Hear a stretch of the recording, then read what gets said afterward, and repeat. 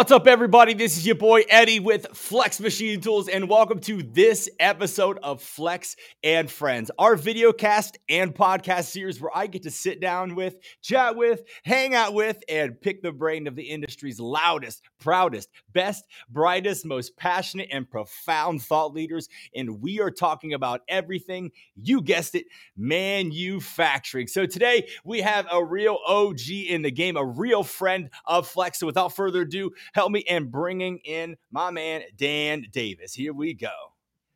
Dan, the man, is in the chat. Hey, man, thank you so much for joining us today. It's absolutely official. First and foremost, how you doing, man?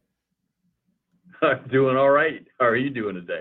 Hey, it is well with my soul, and it is a good day to talk about manufacturing. So, hey, we've got you here with us today, man. We've got a lot to cover, a lot of ground. But, with this, obviously diving into the manufacturing world, I want to take a step back because really what's just as amazing as the industry are the people in the industry. And I think you're no exception to that specific statement. So let's get to know you a little more on the personal and professional side. So who is Dan? Yeah. So I've been covering manufacturing for close to 30 years now. So you say original gangster early on. I think that's a euphemism for old. So it catches up with you. So I started covering manufacturing when I moved up to the Chicagoland area back in '92. I had just finished a degree in journalism down at Louisiana State University. Met a Midwesterner down there. She's moving back. I didn't have anything else besides a $13,000 a year sports editor job. I don't know whether that was the state of the newspaper industry down there or just a reflection of people don't read. I'm not quite sure. But I was looking for something a little bit better, so I ended up going to the Midwest. Landed a job with a magazine called Appliance Magazine that actually covered the appliance manufacturing industry. And from there, jumped to trade journals that covered enterprise software for the manufacturing community, industrial paint and powder systems for manufacturers, which actually is probably the smallest publication I worked on, but really kind of interesting as it was at the same time that powder coating was taking off in North America as a kind of a competing coating technology to traditional paint, wet paint technology. And from there, I jumped to, I'm trying to think, I started covering, once again, enterprise software, but from the standpoint of custom marketing, if you will. It's kind of what the kids call native advertising, although back then no one was heavily using the internet. And from there, I jumped to the FMA, Fabricators Manufacturers Association, in '93. I've been here ever since covering the metal fabrication industry. So it's a long and winding road, and frankly, full of different opportunities, as you can see, and it's kind of a reflection of the industry itself. And I'm sure we'll talk about that, the different avenues and ways people can make a living and career in this space. Oh, for sure. Plenty of opportunity that is more apparent now than it ever has been, some would say. And then so with that, you obviously told us a little bit about yourself in a professional world. What about you personally? Like, what is Dan passionate about? That's what I need to know. What are you passionate about, man? It's kind of funny. I think my passion is just learning about stuff. I know a lot of things. I know a little about a lot of things, but not a lot about a few things. So in a way, if it came down to like personal hobbies, I'm probably hanging around, working out in the yard, grilling, I wouldn't call it competitive barbecue because I refuse to upgrade past my Weber, but I enjoy good smoked meats. I don't mind. I like hanging out with friends. It might be just a sporting event, it might be at a local tavern. I'm a relatively low-key individual. When it comes to passion, it's just, I think that's one of the reasons I enjoy this job is just learning about what other people do. Yeah, I've been in hour-long conversations with people that work for the post office. I find it fascinating. It's usually that type of common experience. I like learning about other people. One of my favorite places in the world is the grocery store. I don't know why. I I enjoy food. I enjoy cooking and seeing the dynamics in retail trends, supply chain issues that we're all living through it. I find myself in the middle of things that make a capitalist economy work, and I just find that really interesting. And I think kind of go back to metal fabricating. Once you're in this industry, you become much more aware of what's around you, how things are made, who actually made those things. Mm-hmm. So I think the search for knowledge, I think that's what the X-Files are all about, right? The truth is out there. We're covering it all. It's a willingness to learn from other people while at the same time picking up on those areas that I might want to learn a little bit more about. So, as it stands now, probably beer, football, and food. We are covering bases today. We've talked already about manufacturing, publications. We've talked about, smoking meat. We're going to the X-Files, and we are only 6.5 minutes in, folks. Yeah. We are in for a ride. So quick question before we transition. I love smoked meat myself. For any of the other barbecue enthusiasts out there, big shout out. What type of chips are you using? I got to know. So, I've attempted one brisket in my life. Okay. And just didn't have the patience for it, didn't have the heat up enough, it just didn't turn out really well. So since then, it's primarily been turkey, pork butt, and chicken. And I typically use some combination of hickory fruit, mostly apple, although I found some cherry chips. My local Ace, where I probably buy most of this stuff, has definitely gotten more aggressive in trying to offer different offerings. So I actually have pecan that I've tried a couple times. The one thing like I said, I'm not expert, but I know that you don't want to go too aggressive with the hickory. So I try to balance it with something, some of those fruits. And it actually does the job pretty well. Know your limits. If I'm an expert in anything, it's that I know my limits. He knows his limits. So I didn't want to digress too much. What do you do the smoking? Apple, man. Apple is what I use. Straight up. Apple. It has not let me down, whether it's been, with the pork butt doing pulled meat, whether it's doing anything, this wings, the general dogs. I mean, any meat that I've smoked, it's been the move, if you will, and let the sauce stand at the table. So, but you get me started on talking barbecue and smoking meat. We're going to have ourselves an hour-long conversation. This will be a long road. Exactly. But hey, we've got plenty more kind of where that came from. So, and then also for anybody watching live, we're live right now on Facebook, on LinkedIn, as well as YouTube. Hop in that comment section, ask us a question, pull up any type of comment. We will pull that bad boy up on screen and answer it and address it in real time. Even if it's just telling us where you're from or giving us a huge thumbs up, we'd appreciate it. But the man of the hour is favorite smoked meats. Yes, exactly. Favorite smoked meat. Let's see in the chat section. So you told us a little bit kind of how you got into manufacturing. Obviously, meeting the girl, and as you know, every other man gets married to a woman that they take us off into the sunset, correct? But are there any other parts of your story that got you into manufacturing, man?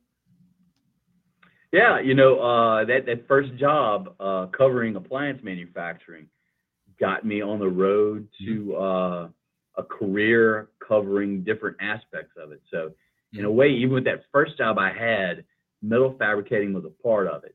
So as I cover the appliance industry, you're talking about the big thing is huge assembly lines where these refrigerators,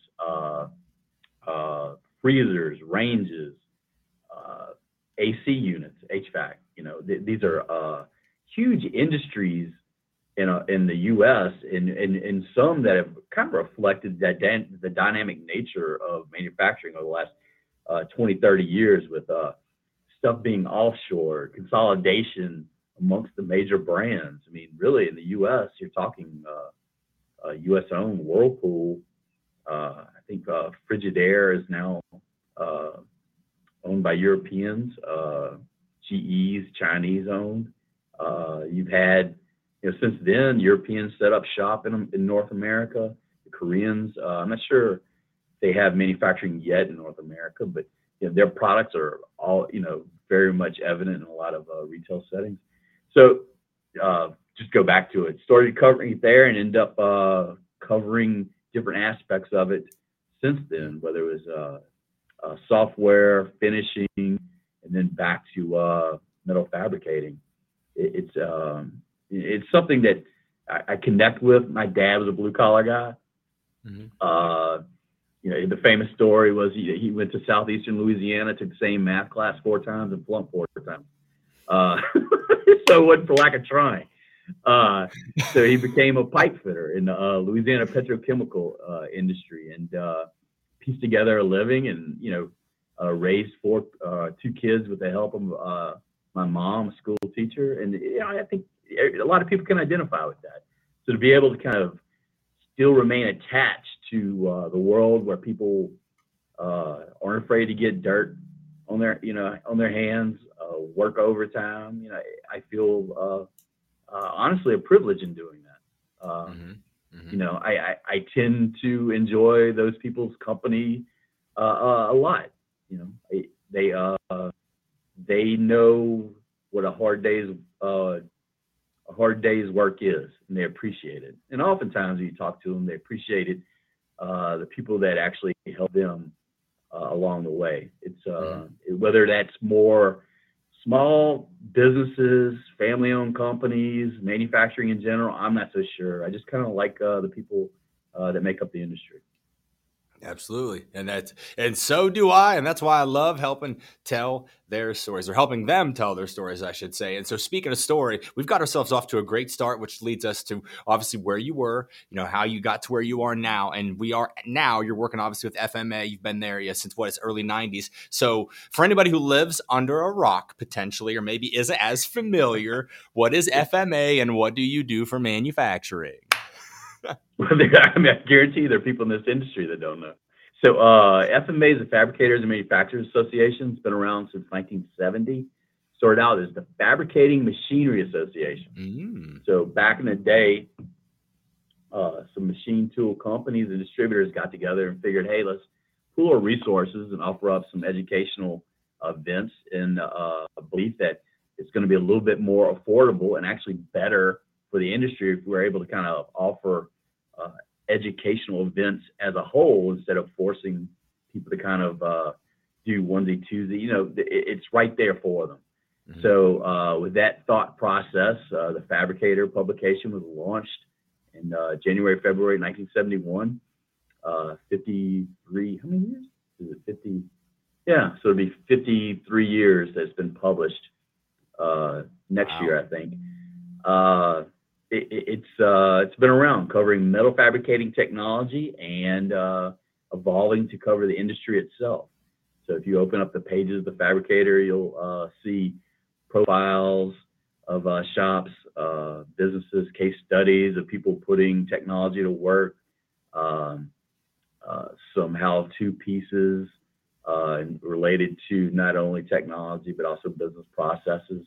And profiles, fun stuff, sometimes metal art or interesting fabricating product line launches, things like that. FMA is now not only a publisher of magazines, it offers an extensive lineup of educational offerings, conferences, and credential opportunities. I have it written down here. I think we've got about 1,500 company and individual members, and of that group, we have about 2,500 people altogether. And like I said, I think we're hoping to attract upwards of 600 plus people for our conferences and workshops, and pass out close to 90 certificates, mostly related to our press break courses for 2022. So we have publications, we have membership, we have our foundation, Nuts, Bolts, and Thingamajigs, which raises scholarship money for people attending welding schools, as well as attending 4-year universities for engineering. And probably the one thing most people do know is FabTech. So the show, we're one of the founding associations, Society of Manufacturing Engineers being the other one. And we have some partners involved with the trade show: American Welding Society, Precision Metal Forming Association, and the Chemical Coaters Association International. So that's pretty much the whole group. We're based out of we're based out of Rockford, Illinois for 40 plus years. We're now in Elgin, Illinois. We moved here in 2018, and just southeast of Rockford. We have about 75 people in the organization. So that's about all there is I know about this organization. Yeah, I'd say that's a little bit of something for sure, man. And thanks for giving us kind of the deep dive because, of course, super familiar with, and it's nice, and a lot of people tie that to FabTech, but it's good to know some of the human beings behind that, and that there's so much depth there specifically. And I know one thing that you and I talked about, in our earlier conversations, and just multiple times since we've known each other, is your passion for metal fabrication, and so obviously it's something you know a decent amount about. So let's kind of jump right into the concept of. Some people, one, they don't understand as much of what it means or really how important it is to the U.S. economy in all transparency. So in Dan's opinion, let's talk about its magnitude and its importance as much as you feel. Yeah. So, it's one of those situations where I think people take for granted how things are made, how, just life around them. How does that come to be? And from the metal fabricator standpoint, I was having a discussion with someone earlier in the week, and we were talking about where the economy might be headed. And one of the exciting things about metal fabricating is with major change comes major opportunity, and fabricators can make that opportunity.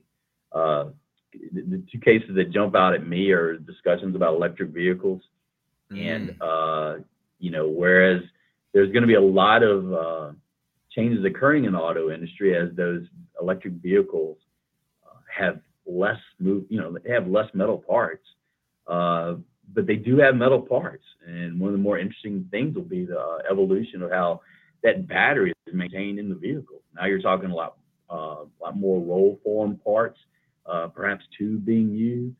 So it's just kind of interesting, the infrastructure being developed around that, charging stations.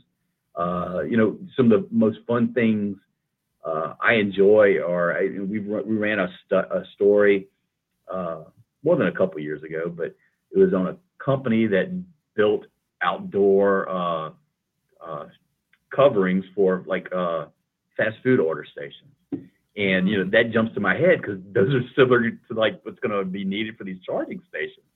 So, fabricators make future, and just from the standpoint of pure, raw numbers, if you look at North American Industrial Classification System, which is something the government uses to kind of organize manufacturing statistics for those that rely on that type of information gathering. So before the pandemic, February 2020, we were looking at 1.469 million people involved in the metal fabricating sector. Fabricated metal products, it's called. Now, people that may do fabricating, work in machine shop, and identify themselves as a machine shop in those NAICS codes, that's not even counted in this. This is strictly businesses that work in fabricated metal products, and more than likely probably do a wide volume of stuff, not necessarily straight product lines, although I'm sure that's in there as well. So taking that same number, 1.469 million, after the pandemic, May 2022, preliminary figures, we're looking at 1.436 million. So it's not quite back to the number it was before, but we're kind of working there.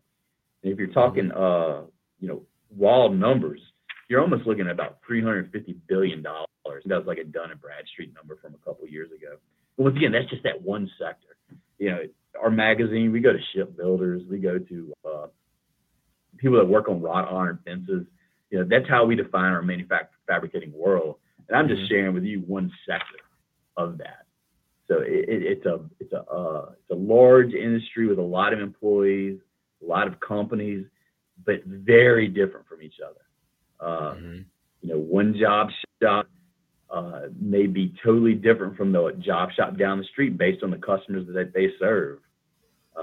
Case in point, I just recently did a feature on HUI out of Kiel, Wisconsin. Job shop for a majority of their business, but about 35% of the business is involved in metal carts. They had the opportunity to make a cart for a company, and it opened the door to other opportunities. So, that now represents a huge chunk of their business. And it's all about sometimes knowing the right person, right place, right time. It's no two stories are the same in this industry. And from that standpoint, I think it's always fun to cover. And I think, once again, that's where the passion comes out, trying to share those stories. And hopefully other people find it as interesting as you do. Truly. And then, so you talked about obviously that vast and dynamic and then just large pool of opportunity. I think you barely touched upon that, but for those who are kind of really curious, what opportunity would you say truly exists within the industry given the current landscape? Yeah, it's interesting in the standpoint that I think there's been kind of a pendulum swing coming the other way from the extreme of where everybody thought maybe a 4-year college degree was needed to kind of make it in the world. Yeah. Yeah. I think the motivations for that were, you could argue whether they were deceiving or not. Statistics will suggest that most people with those degrees do make on average more than your non-college degree holders. The issue becomes the amount of money being spent to, get that degree. There it is. I think that's, yeah. I think that's where that's where society is now, is that, the perfect example is, my wife just visited her cousin in Ireland, and the kids in the secondary school system in Ireland have to take a test, and it basically puts you on a course. It doesn't prevent you from pursuing whatever you want, but it does make it harder. So if that testing suggests that you don't have the mindset or the talent to be a doctor, it's going to be very difficult for you to be, follow into that medical track in Ireland. Maybe you pick up and go to the Caribbean or another country, I'm not sure. But, in the US, you don't have that. You kind of had that in the 50s, but even then, I think that was more of a logical thing, because back then you could enter those industries, manufacturing in particular, and not miss a beat in terms of earning a really good wage, raising a family. So, fast forward to today, and that opportunity still exists, but it's a little bit of a hustle, as with everything is in the capitalist society. For me, I had a journalism degree, making $13,000 a year was my first job. You want to know why? Because there's a lot of journalism majors. Yeah, that's how capitalism works. So in manufacturing, there's ample opportunity for jobs. You just have to be wise in how you approach it, what you want to do, get that experience, what's the plan. And I think that's put the onus on manufacturers to be a little bit more serious.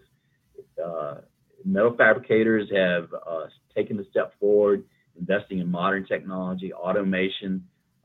It's a very advanced industry in many instances, where it allows them to be competitive with people in Mexico, overseas in Asia, that do have a labor cost advantage.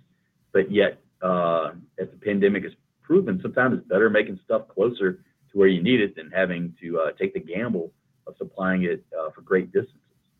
So, back in North America, it's just a matter of finding the right fit and deciding what the plan is. And I think this applies to any job. You can get there, start doing that job, and before you take a look around, you've been there 5 to 10 years. And it doesn't mean it's bad, but what opportunities have you passed up along the line? I think what I've seen over the past 25, 30 years is that there's a lot more whether individuals have had to take control of their own retirement, be more responsible for their own health care, be aware of their own vocational development, skills retained, skills developed. It's much more of an individual responsibility. And I think manufacturing holds a lot of opportunity. So, I haven't mentioned wages money, because frankly, I think that's one of the things that is kind of challenging for young people. Young people want to maximize the money with their job, the first job, second job. I don't begrudge them that at all. But you got to start somewhere, and sometimes that first job may not be, it may not exactly be what you thought. But if you look at the Bureau of Labor Statistics in terms of wages, if you look at welders in particular, so the mean, which is the average, you add it up from bottom to top, and you kind of divide by the number of entries. That average wage in 2021 is $45,000. But if you look up in that same category for supervisors in manufacturing, you jump up to 65. And what's that supervisor going to likely have experience in? Probably welding, probably some type of other activity being done in a metal fabricating manufacturing setting. And when I say opportunity, they're jobs. There's more than ample jobs for people to step into right out of high school. Frankly, even with a GED. And what does that mean for those who do it? I mean, particularly in metal fabricating, variety, problem solving, advanced technology, robotics. And frankly, there may be days where you're asked to just grind out some or deburr edges on sheet metal. Frankly, that I think we all like those days where we can balance like challenge and customer interaction with just some downtime, doing something that allows you to kind of get in the groove and kind of turn the world off. So it's a fascinating industry that's part art and has called upon people to be more skillful in business over the last 10 years.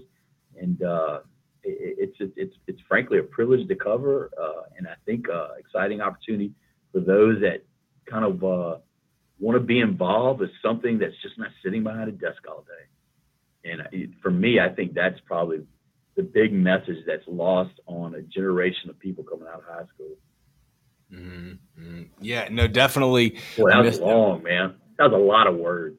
No, I asked questions to have answers, and the rest is up to you after that, man. So, which was good to be able to kind of cover that, because not only have covered really the importance of metal fabrication for the economy within itself, but also what kind of opportunities, or for the vast amount of them. And then you helped us cover a couple, like maybe the misconceptions, which is typically always a thing. I mean, if there's anything to be understood, there's an equal opportunity for it to be misunderstood, right?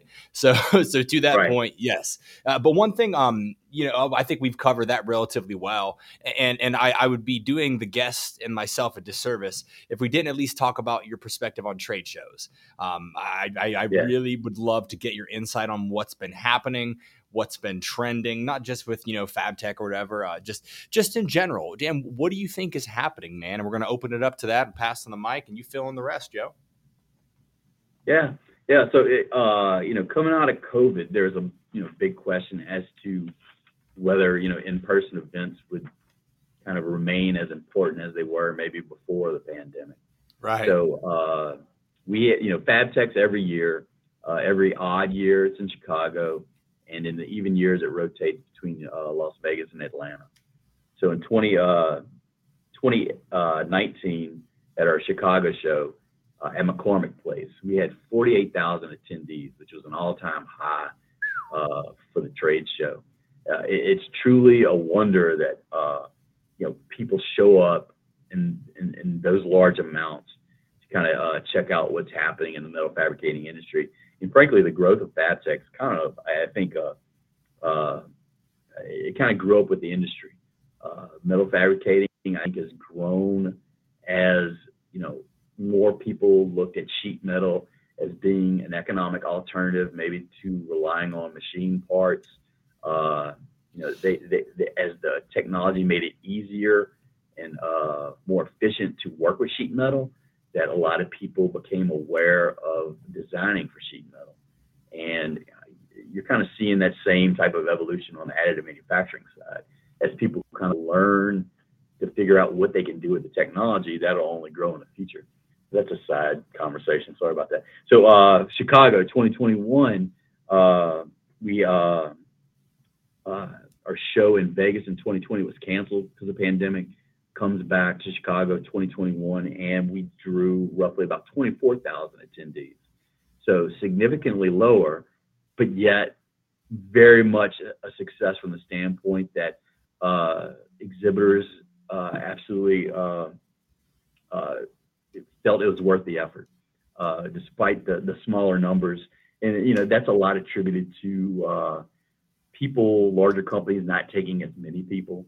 To say a large multinational manufacturer of agricultural equipment used to bring 10 to 15 people, maybe they only brought 2 this time. So I think societal pressures in dealing with COVID probably influenced the decreased attendance. The industry does have to cope with that. I think people still are very much affected by what's occurred over the last 2 years, and getting them to the point where they feel comfortable. It's going to take some time.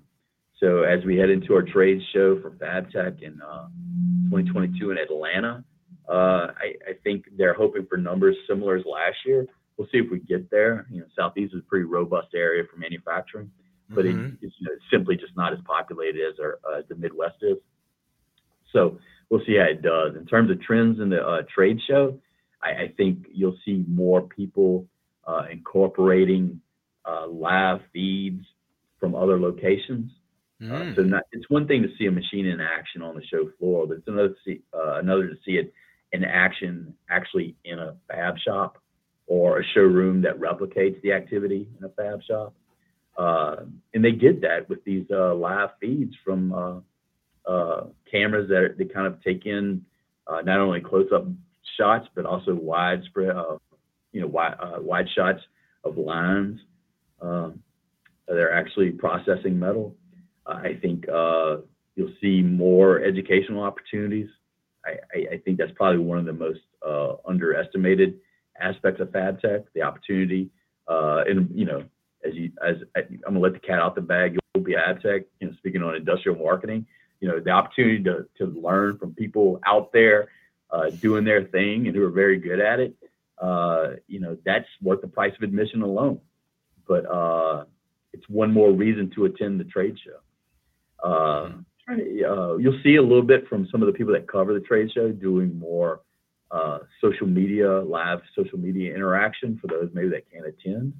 I think that's kind of fun for them as they look. As for ourselves, it's just a exercise we're trying to do to expand our community and build brand awareness.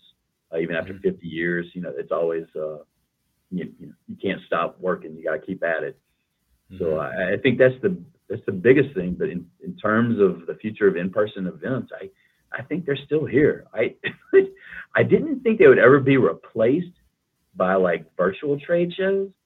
I just thought people would just like eventually just be okay with virtual meetings with dealers or just going to websites and learning about equipment. But when it comes down to it, people still want to see it in action. And I think people really enjoy the camaraderie of the show. I think they love hanging out with each other. It's a people industry, and you can't get past that. You can't. So So we'll see how long it takes to kind of get up to the numbers pre-pandemic. But people are aware of everything everybody's been through, and they've kind of couched their expectations accordingly. So I think everybody's kind of looking forward to Atlanta as well. Sure. No, I am definitely looking forward to Atlanta. We're going to talk about some weird marketing trends up at FabTech. So I'm really just excited for the opportunity and to be able to kind of formally announce that here. It's really cool. I'm super excited, and having like my first time being at FabTech ever was in 2019. Like that was my first time. So I'm like, whoa. So I got to see it. And then obviously 2020 being missed out, but going back last year, like in all transparency, like I very much thought, wow, like this is a heck of a comeback. And so obviously you see those objective differences in numbers, but from an outsider perspective, attending FabTech at what seems to obviously, you said it was your best year, most attended ever, to, having that post-pandemic presence, it still seems just as strong. And so I'm kind of actually really excited to see what happens in Atlanta this year. But before we get too excited and hyped up, because Lord knows I will, because I'm really pumped to be able to bring some value and have a good time at FabTech. Lastly, as we're kind of wrapping up the conversation here, do you have any cool little just a trend that's happening within the industry that you think is just really cool that your people aren't talking enough about, or people are talking a lot about, and it's rightfully so? Yeah, it's all about automation. So, with the ample opportunities for people to kind of step in and set forth on their career in manufacturing, that doesn't mean that people are filling those jobs in record numbers. So that, there's still openings out there. So to cope with that, people are investing in automation that in a way is going to help them in the future, not only kind of keep up with economic opportunities that present themselves in terms of adding more capacity, being able to deliver quality parts, because now you're relying on automated machinery, automated processes that take the human element out of it, which always, anytime a human's involved, there's some variability there. But it's kind of automating those rudimentary tasks that, frankly, it was always going to be hard, even when there were enough people around to kind of do those jobs. So whether it's material handling, material finishing, part sorting coming off either a plasma cutting table or a laser cutting table, even in the front office when it comes to quoting jobs, where a lot of that institutional knowledge is leaving with more experienced workers as they retire, in using artificial intelligence to help compose quick and accurate quotes in a matter of minutes instead of getting around to it a day and a half later. Right. As many people that are leaving the metal fabricating industry, just as many are leaving the companies where they place orders for metal fabricating services. So these people, they don't have all the experience or knowledge about what's involved in cost effectively ordering some type of part or assembly made of metal, 2D sheet metal or tube. So being able to rely on computer automation of some sort to kind of capture that and turn it around into speeding up processes, and then going out there on the shop floor and seamlessly having that part be scheduled to be produced on machinery with as little manual handling involved, and getting it out the door as fast as possible. That's the trend. People, and my coworker Tim Essen always says, whatever you can do to shorten that production cycle, cash in the hands, or not in the hands literally, but cash in back to the metal fabricator as soon as possible. More cash on hand makes that shop, no matter the size, more of a candidate to survive a downturn, and they still occur. It will occur. It's just the way economies are. But it'll give them a little bit better opportunity to survive those downturns. This is true. Yeah, it's doing more with less and doing it more intelligently. All of the above, man. Preaching the good word today. Speaking of good word, we have exchanged quite a few of those good words today. So, Dan, for those who are looking to get more information on not only yourself but FMA and all the other great initiatives that you have going on in the world today, where can we get more info, man? Yeah, check out thefabricator.com, thefabricator.com. For FMA, you can check it out at FMAMFG.org. That's FMA Manufacturing MFG.org. For FabTech, FabTechExpo.com. Don't go to FabTech.com. That's some company that was just very, very, very good at grabbing a URL before people really understood the power of the internet. But FabTech Expo will give you not only information on the upcoming Atlanta show, but we also have FabTech Canada occurring next week in Toronto. So if you're up in Canada, be sure and check that out. We also have FabTech Mexico, which we just wrapped up in May. So we'll be heading back to Monterey in 2023. Sometimes I got to check what year I'm in. There we go. Hey, you're guilty of it. Go ahead. Yeah, no, we just have the socials too, where we try to share some of our content out there, Facebook, Instagram for welding more than anything else because it's kind of a visual medium. LinkedIn and Twitter. Uh, that about sums it up. Hoping to get a little bit more video out there on the interwebs and engaging more people that way. But that's what we got going on now.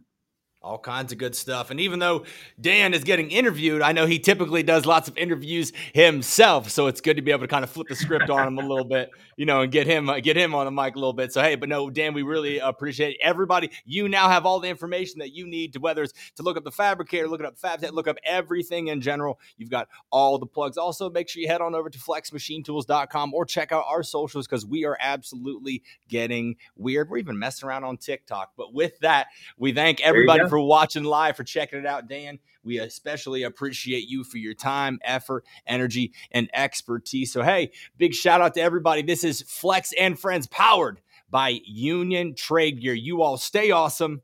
You stay flexing, and we will surely see you next time.